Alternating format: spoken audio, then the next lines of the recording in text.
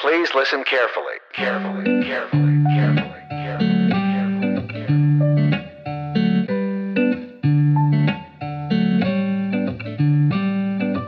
Hello, and welcome to Utterly Moderate, a podcast where two reasonable social scientists analyze the important topics of the day. We get rid of politics and opinions to get to the facts. We are the opposite of cable news. I'm Allison Dagnes. I'm a political scientist. And I'm Lawrence Eppert. I'm a sociologist. How's it going today there, Allie? It's going really well, Lawrence. I'm feeling dry. I'm feeling dry. I'm feeling dry because the umbrella of free speech is covering me. And I feel very, very protected. And you know what? In just a couple minutes, that is going to make a lot more sense because today we are going to be talking about a host of issues around the First Amendment and free speech with our guest, Stephanie Gerard. All right. Well, I'm glad you have your free speech umbrella. Is there room under there for me? There is, but unfortunately, under my umbrella is right where you would be is right where the hole is, where the unprotected speech is. So you're gonna get wet. So that's what I thought. That's what I thought. Mm-hmm. Yeah. So, Allie, did you watch the Super Bowl this weekend? I watched the Super Bowl the way I always watch the Super Bowl every year. I have with a party of two. Me and my husband, that's it. And we make too much food. And it's the one Sunday that I may or may not drink alcohol on a weeknight. I never do that. This time I did not. I drank 2 Pepsis and I was up all night. I will never do that again. I should have had the 2 beers that I was planning on having. But I always watch the Super Bowl for the ads. I actually have never really watched a game because I don't speak sports fluently and I think football is strange. So now that I've offended pretty much everybody who listens to this podcast with my ignorance, yes, I did watch the Super Bowl. I watched the commercials and I had nachos and 2 Pepsis. How about you? Well, speaking of commercials, did you happen to catch the Bruce Springsteen Jeep commercial? I did. Did you? I did. So before we talk about it, let's play it for our listeners. Okay.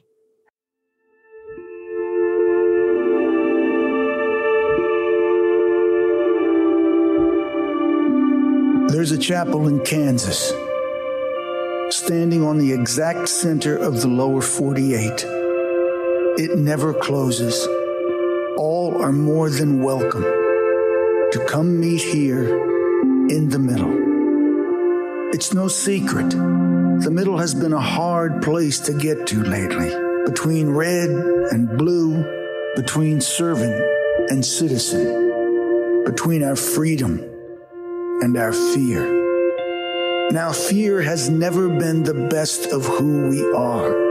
And as for freedom, it's not the property of just the fortunate few. It belongs to us all. Whoever you are, wherever you're from, it's what connects us. And we need that connection.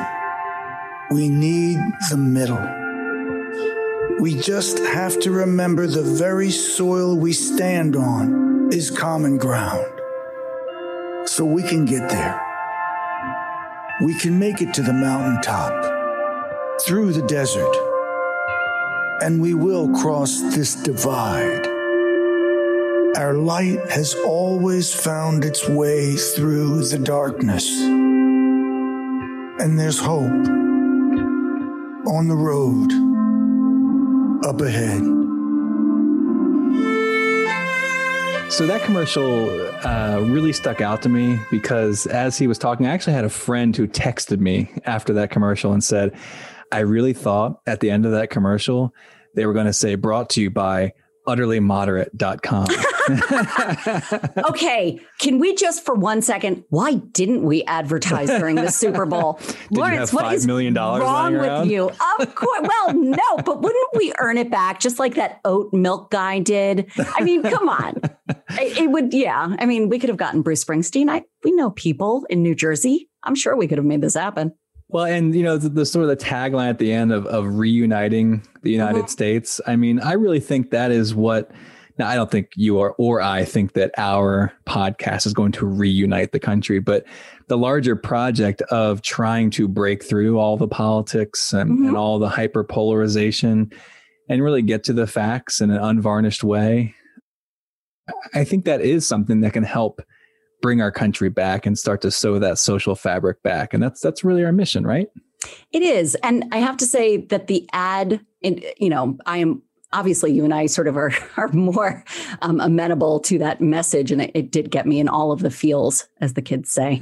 But, I think the fact that a commercial that played during the Super Bowl spoke to that means that there is a real hunger to get back away from the polarization that is plaguing us, to try and lower the volume. I think that so it's clearly not just us, right? It's not. I think that a lot of people are tired of yelling, tired of being angry, and want to go back to thinking that politics is boring, which it kind of is, and also just be happier with one another, with ourselves, and with our country.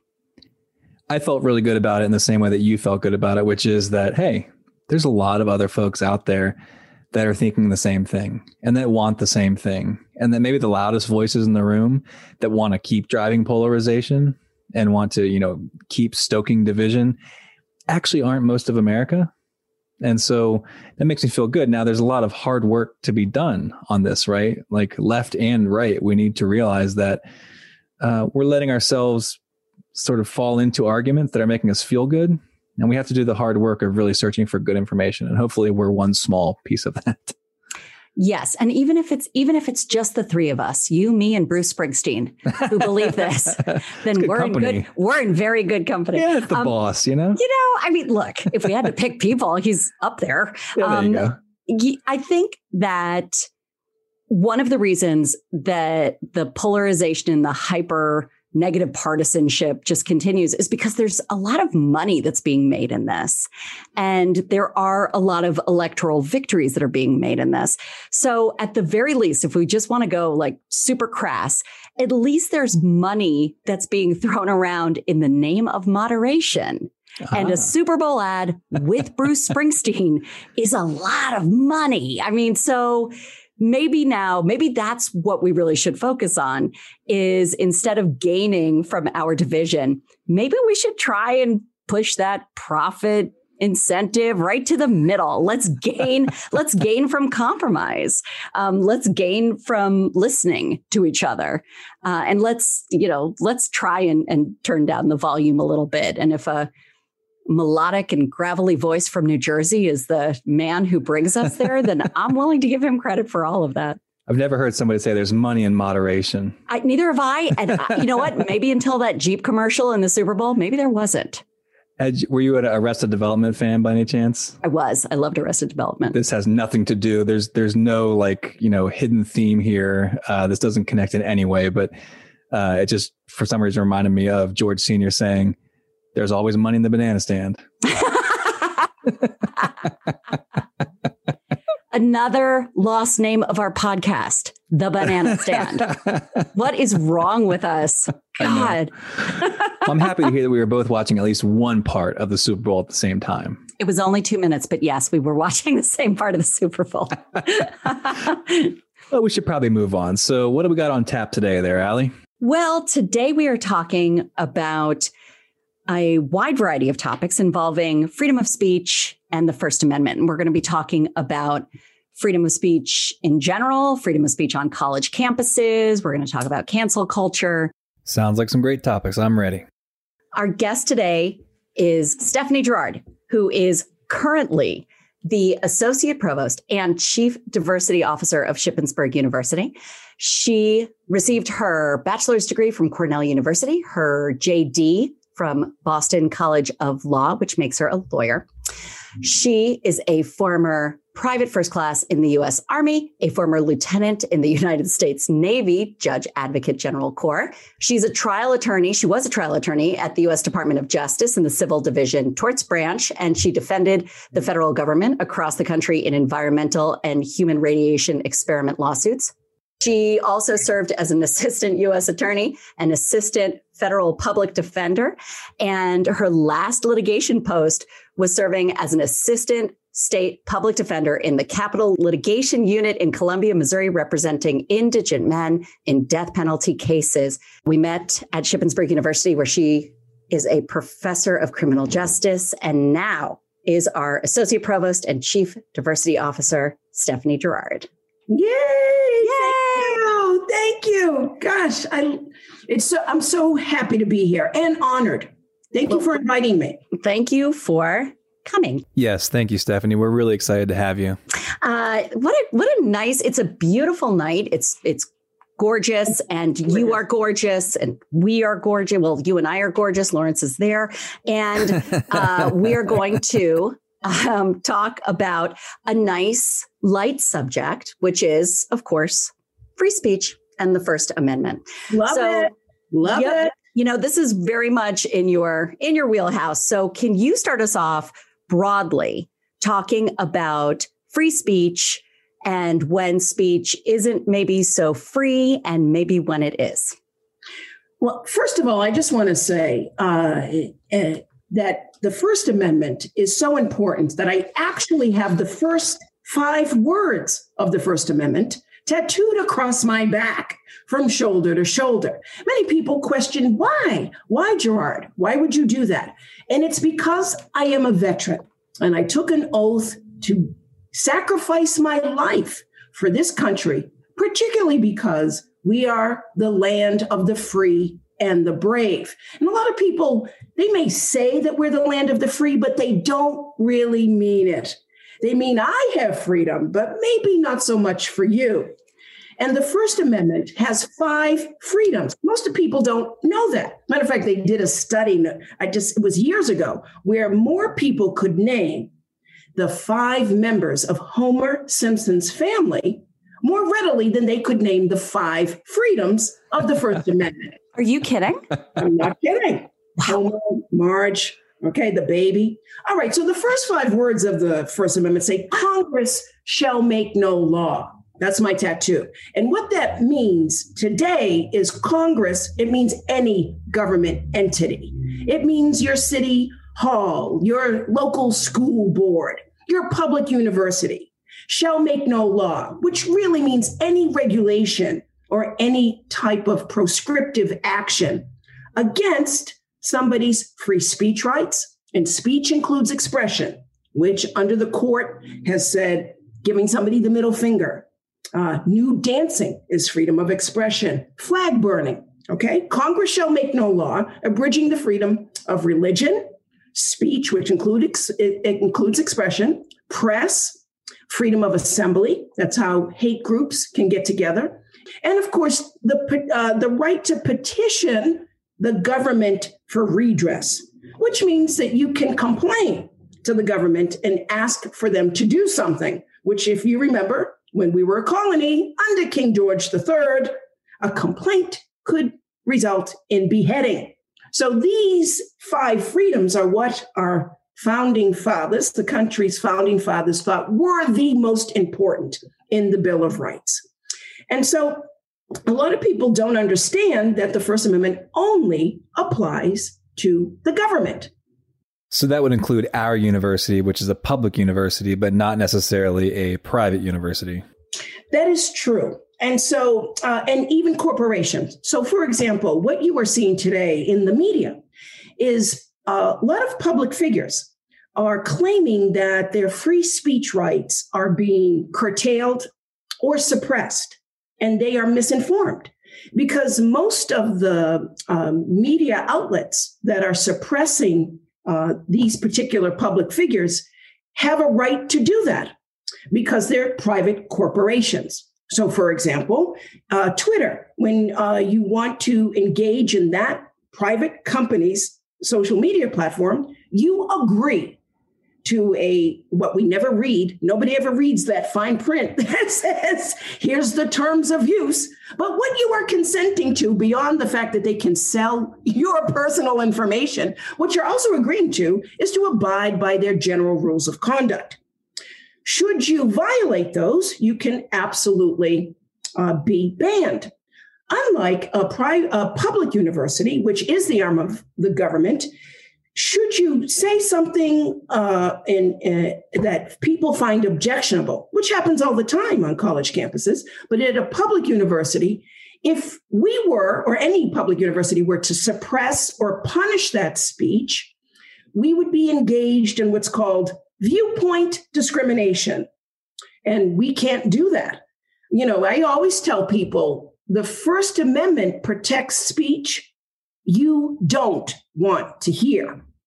Now, of course, I should say that, and there is two different types of speech. One is protected speech. And the way to think about this is the First Amendment as an umbrella.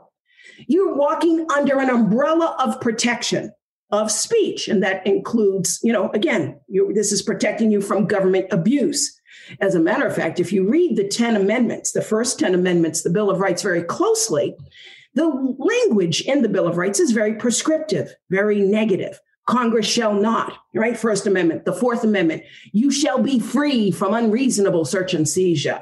The Fifth Amendment, you shall be free from the government compelling self-incrimination. Okay, so it was all designed to protect the public from government abuse. Okay.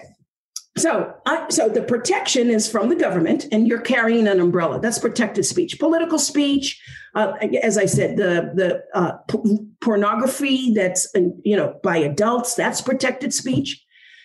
But the other type of speech is unprotected speech, and what I want you to envision is your umbrella has a big hole in it, and this is speech that the government can censor and keep you, the public, the general you, from looking at.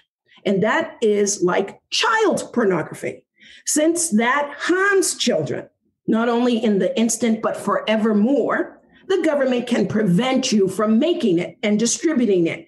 Another type of unprotected speech is yelling fire in a crowded theater. You can yell fire in your home, and that's protected. But in a crowded theater, that act would cause pandemonium, a stampede, and really could result in physical injury. So that is unprotected speech.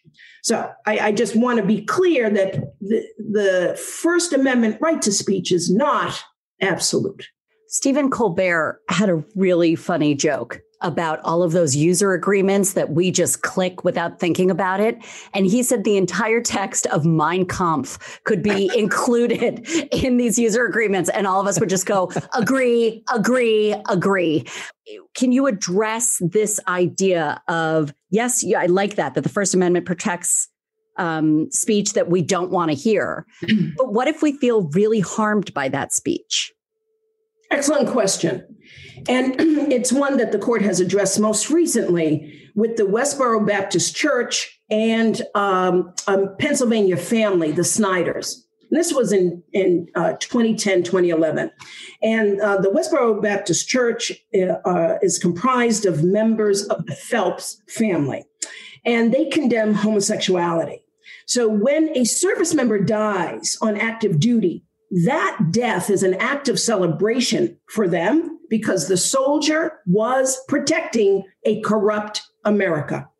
So if a family put in a newspaper, our fallen soldier has died, that would be a calling card to the Westboro Baptist Church to show up. So here they show up, and the Marine was Matthew Snyder, who had perished in the Middle East, and his family was having the funeral, and the Westboro Baptist Church showed up, and they have signs that say things like, and again, you forgive me, if I'm offending anyone, but they said, "Thank God for dead soldiers, and you're going to hell," among other very harmful messages. So Mr. Snyder sued the church, saying, "You have caused me harm. This is great psychic pain. These are the last moments on earth that I'm going to spend with my son and our family, and we need to grieve. And I have to be bothered by looking at your signs and your message." And the case went up to the Supreme Court, and they found in favor of the church. And a large part of the reasoning was the signs were generic. They didn't say, "You, Matthew Snyder, are going to HELL. You, the Marine in the casket, or is not going to heaven because God doesn't like you. It was generic. So from that, when we look at these issues, because this happens a lot around race, a lot about gender, a lot about statements about people and their ability status, there will be generic statements directing hate and just discrimination, it seems, against a group. And people will say, I am hurt. This is a threat. You need to shut this down. But it's not, because the Supreme Court says, if I put out this statement, I hate X group, some members of that group will laugh. Some members of that group will be hurt. Some members of the group will fight back with more speech and say, that's a lie. And let me tell you why. The fact is that people are not a monolith. These people in these groups do not all react the same way to the same offensive speech. And the Supreme Court has said and been quite clear, you cannot control the message by how some people may be offended and hurt. That's what the Snyder v. Phelps case stands for. So just to summarize, generic hate speech that targets an entire group is protected, but hate speech which targets an individual person is not. That is correct. Just saying that some group of people is distasteful to you is not enough. Is that why cross burning is not protected speech? I've always thought that there was a historic element to this also, but it sounds to me like it's more an individual attack. Yes. So you are correct. Cross burning, let's just start with it. And there was a case, Virginia v. Black, in 2003. And Virginia has this statute because of its history, being the capital of the Confederacy, where cross burning really does have, a message of hate. So this member of the Klan was burning this cross with his friends on his own private property, and someone could see it from a road passing by, and he was prosecuted under this statute. And the Supreme Court made the distinction that if indeed you are on your own land with your own friends, cross burning is protected. You have the umbrella. The government cannot come after you for that. But when you put that cross on your African American neighbor's lawn as a sign to welcome them to the neighborhood, that's definitely meant to intimidate. And it's what the court calls fighting words. Fighting words are unprotected speech. The definition of fighting words are words which, by their very utterance, inflict injury. Now, again, lots of people say when you say racist terms, that those are actually fighting words. Because they're words by their very utterance which inflict injury. But again, it's very, very difficult. It's one of those concepts in the law that is a slippery slope, because we're human, we're not robots, and these things are very context dependent. Stephanie, can you explain what viewpoint discrimination is? Yes. And it's when the government would suppress or punish somebody for a viewpoint or an opinion that they don't like. So I could be on a street corner and say, I love the government. And that is a viewpoint that the government likes, and they would let me talk. If by chance I say, I don't like the government, and that is a viewpoint or an opinion with which the government disagrees, they could write a law and punish that type of speech. And what the First Amendment prevents is from the government picking and choosing what to punish and what not to punish. And that's why most political speech is under the umbrella of being protected, because you're not going to just shut people down because they express views with which a majority may disagree. Can you give us some examples of how this crops up in debates on college campuses specifically? Well, it's very hard on a college campus because a college campus is the fertile ground for the marketplace of ideas. And this is really what the Supreme Court has consistently grounded its First Amendment jurisprudence in, that the unpopular idea should have an equal opportunity to sway the public, just like the popular idea. And if you think about it, in history, if you just think, we'll just take the civil rights movement as an example, much of what Dr. King was doing was illegal. There were a series of laws that would prohibit protest. The Montgomery bus boycott, when African Americans then started their own sort of the Uber of the 1950s, where they got carpools together. There was a law that was in place that made that illegal to force African Americans back on the buses. So again, as I said, the context matters. People felt that the civil rights movement had a moral imperative and a moral basis. And, again, with Dr. King, a religious imperative to fight for equality, despite the fact that the law was against them. So on a college campus, we are supposed to be the breeding ground where all different people can come together and express their views and have the ability to convince people, to your side, if you will. The Supreme Court has said the remedy for speech you don't like is not government censorship of that speech. It's louder speech. So that's what's supposed to be happening on college campuses.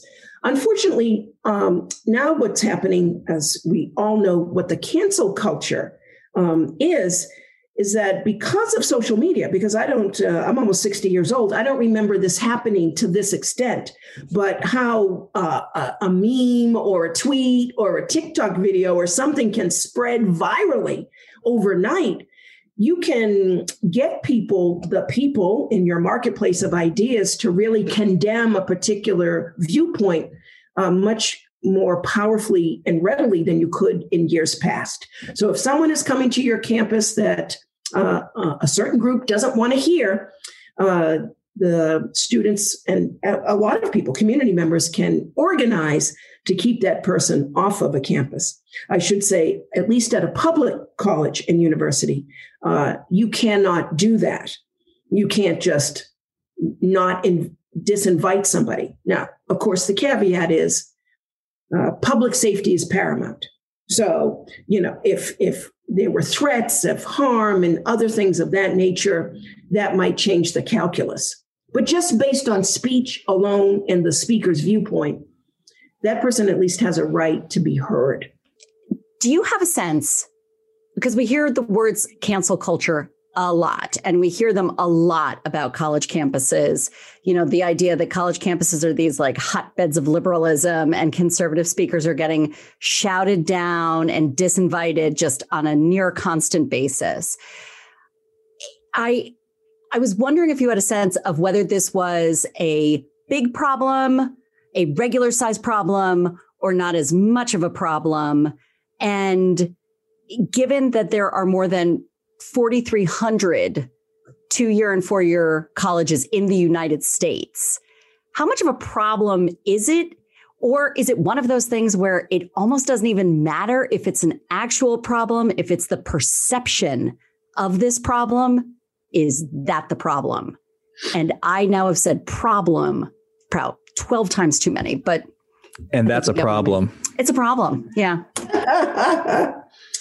Well, there is something that's called the heckler's veto. Okay. And this is in First Amendment law, that when somebody comes and they're expressing a distasteful view, there is a right to have a heckler's veto. Now, you can't necessarily interrupt the speech, but you can register your dissent in real time. Is this a real problem in terms of viewpoint discrimination? Whether they're extreme liberal or extreme conservative, I do not believe so. But what I think has happened, and where I've seen it happen, is it depends on who's paying the piper.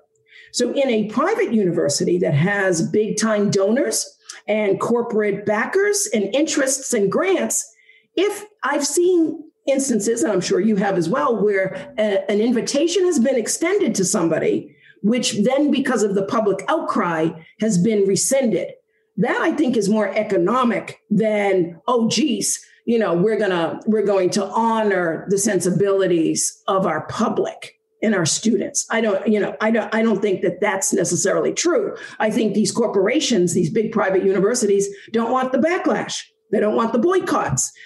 Now, on the other hand, again, at a public university, there can be public outcry, but there is even more incentive to have the disfavored speaker on our campuses.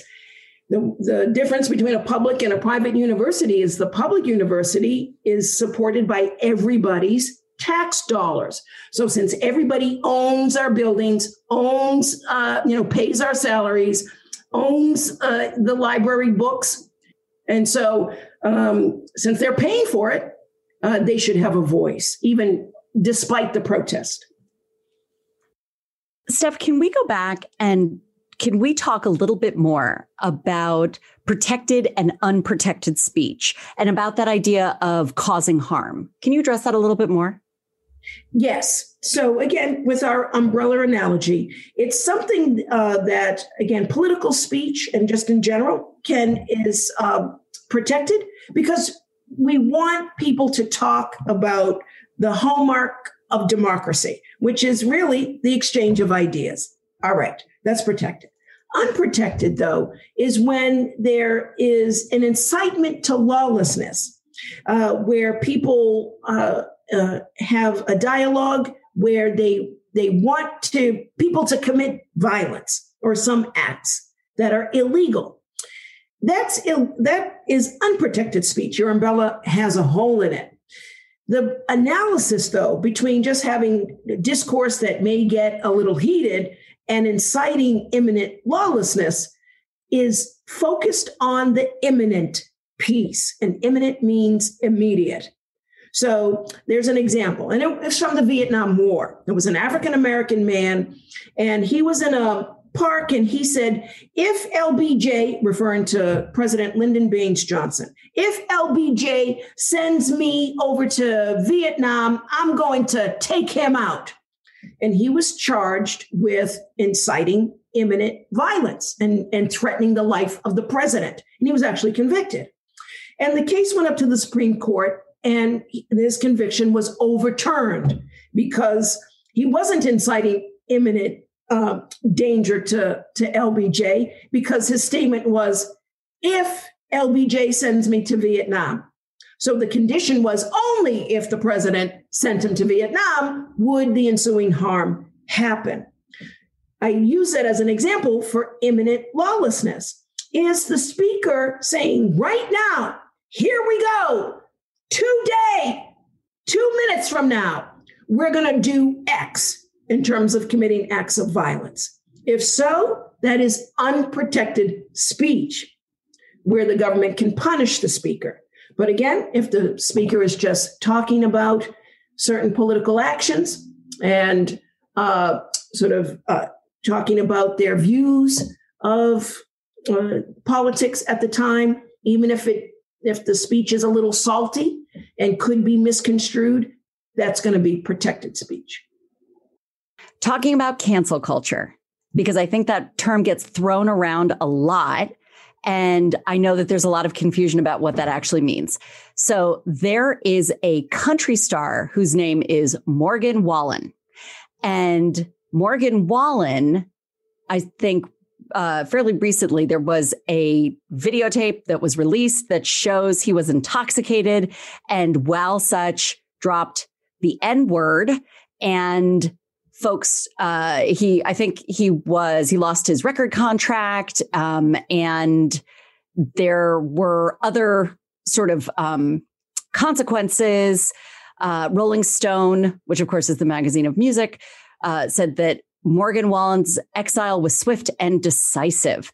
But here's the question. So was he canceled? And my students said yes. And there's a great Jonathan Rauch article that we can link to that has the 7 points to know that you have actually been canceled in cancel culture. He was deprived of a platform, that there was a united effort in order to take away his livelihood. And yet in the time that this happened, sales of his record went up more than 300% in terms of a backlash against this idea that he was being canceled for using a terrible term. So is he being canceled if he's making money on being canceled?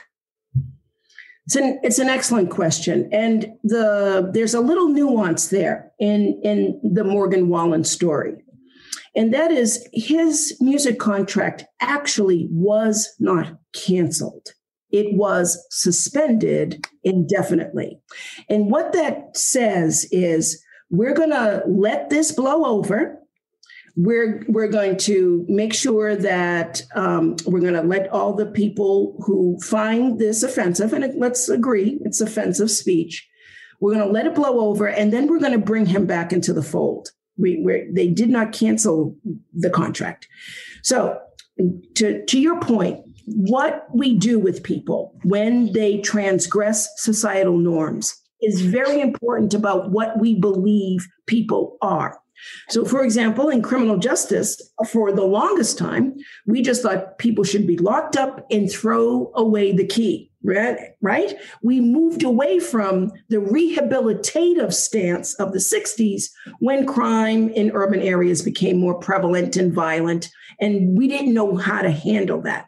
But if you see people as people, the remedy for when you do something wrong in a community is to bring them back. It's like restorative justice. You make them you welcome an apology. You have them listen to why what they did was so hurtful, and you bring them back to sew the fabric of the community back together, which their acts have torn apart. You don't banish them and throw them off the island, which is just such a popular, iconic image in our mind to just get rid of people. But if your whole mindset is that people are worthless and not worthy of grace and mercy, then of course, banishing them and canceling them is what you believe should be done. So I always say, what is your frame of reference?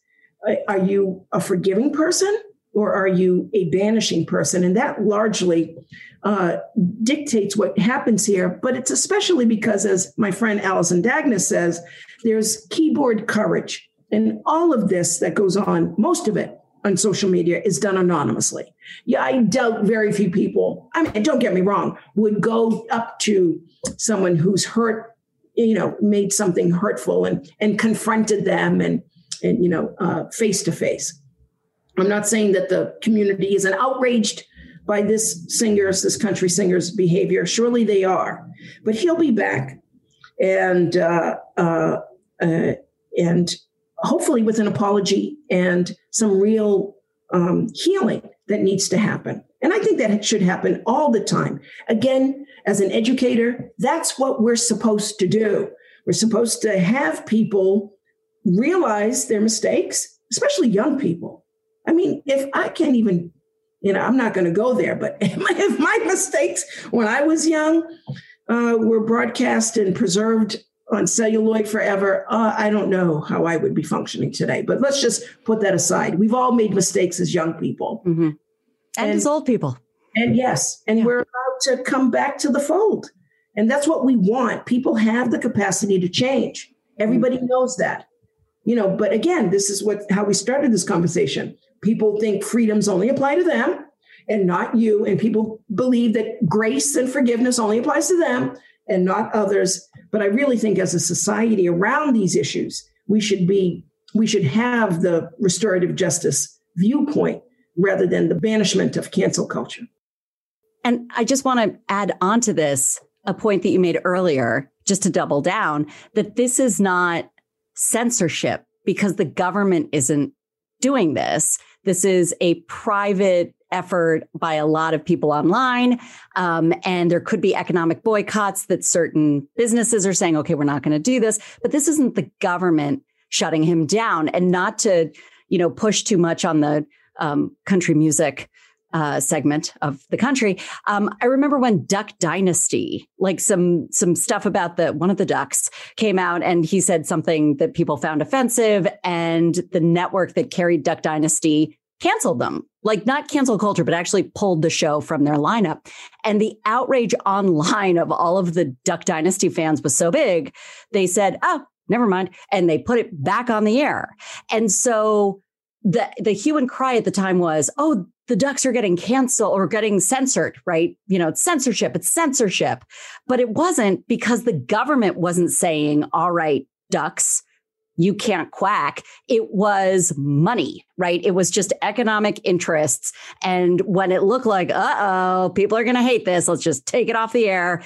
And that backfired on them. They're like, nope, we're going to quack some more and put them right back on primetime lineup. Yeah, there's also, again, and it's a religious expression. I'm not here to advance or inhibit any religion, but there's an expression that says, there but for the grace of God go I. And those who engage in this banishment cancel culture, understand that the tables could turn at any moment. You could be on the receiving end of this. And what would that feel like for you? Mm-hmm. I mean, people don't understand that. They're just myopic in thinking that, again, most of the cancel culture is coming from a place of, a moral imperative to right some wrongs, but do that with understanding that people are indeed human. Depending upon the topic that we're talking about, which particular cancel, we're talking about, oftentimes I think, well, the Twitter world really isn't the real world. Sometimes people on Twitter are just really, really loud. And I wonder, do they really represent the beliefs of most Americans? Or is this just 5% of the country being really, really loud and wielding enormous power? But that isn't new. I mean, Stephanie, not to interrupt you, but that's not new. I mean, if you remember back in the 80s, do you remember that Christian organizations boycotted Disney because Disney had like Gay Day at Disney World or something like that? I remember reading. And so it was like this huge boycott. And by doing that, they were, I mean, that also is in the First Amendment, right? It's, organized protest. And so this kind of push, this economic push, it's the Uber of the 1950s and the boycotts during the civil rights movement. That isn't necessarily new. What's new is the social media platform that allows it to happen with so little effort. Back in the 1980s, when Christian groups were writing in letters, you had to write a letter. And that took time. It didn't take a long time, but it took a lot more time than sitting down and just with your thumbs tweeting out, you suck. And that's it. It takes all of 7 seconds to do. So I think there's a labor issue in there too. And it's also was much more prevalent to be directed at organizations. So Harvey Milk, the San Francisco councilman, mm-hmm. who organized the boycott of Coors beer in the gay clubs, based on some corporate policy. Mm-hmm. It's like you say, you had to go to each club and get people not to buy Coors, but it was over labor dispute, I think. And it was very powerful, but it was against organizations. Today's cancel culture is really aimed at people, individuals who many of them have done and said reprehensible things, but to banish them forever. And I guess it also, because you can buy bots to do this as well. There's bot services that you can buy that will flood the zone for you. And they're all, the names that these bots come up with. I mean, we can sit here and laugh, but for someone to see that, as you say, Lawrence, 10,000 people, that's really 5 people and 10,000 bots. So that's what also makes it more troublesome is these aren't real people in a lot of instances. Yes, there are. And you're right. It's me and the thumbs in 7 seconds, but you can purchase the ability to harass others mm-hmm. or to cancel them in ways that involve no human effort at all. Stephanie, thank you so much for coming to talk about all of this. And I think you covered it beautifully. Thank you so much. It really has been a great conversation. Yes, thank you so much, Stephanie. Well, it's my privilege, and it's always a gift when I can bring my tattoo to life. So, of course, that's what I'll leave you with. Congress shall make no law, and freedom ain't free. That is the best ending of this podcast that we are ever going to have. Thank you very, very much. Well, I always love talking to Stephanie, but that was, I think, an especially terrific conversation. That was great. I completely agree. Stephanie is super smart, and she's funny, and she's engaging, and she's just a wonderful guest. So I'm so happy that we had her. Before we leave, let's talk about the website, utterlymoderate.com. If you go to the website, you can find all of our episodes there in the episode archive. In that archive, you'll also find companion resources. So we reference a lot of statistics and studies and books during our episodes, and all of those are linked right there. So if you want to come to a deeper understanding of the topics that we are talking about, you can do a much deeper dive. Just go there, utterlymoderate.com, go to the archive, and click on those links. And of course, you can find Utterly Moderate wherever you listen to podcasts, Spotify, Apple Podcasts, Amazon Music, and much more. And until next time, thank you for joining us. We loved having you, and we look forward to talking to you again. Thanks for listening. Bye. Please listen carefully, carefully, carefully.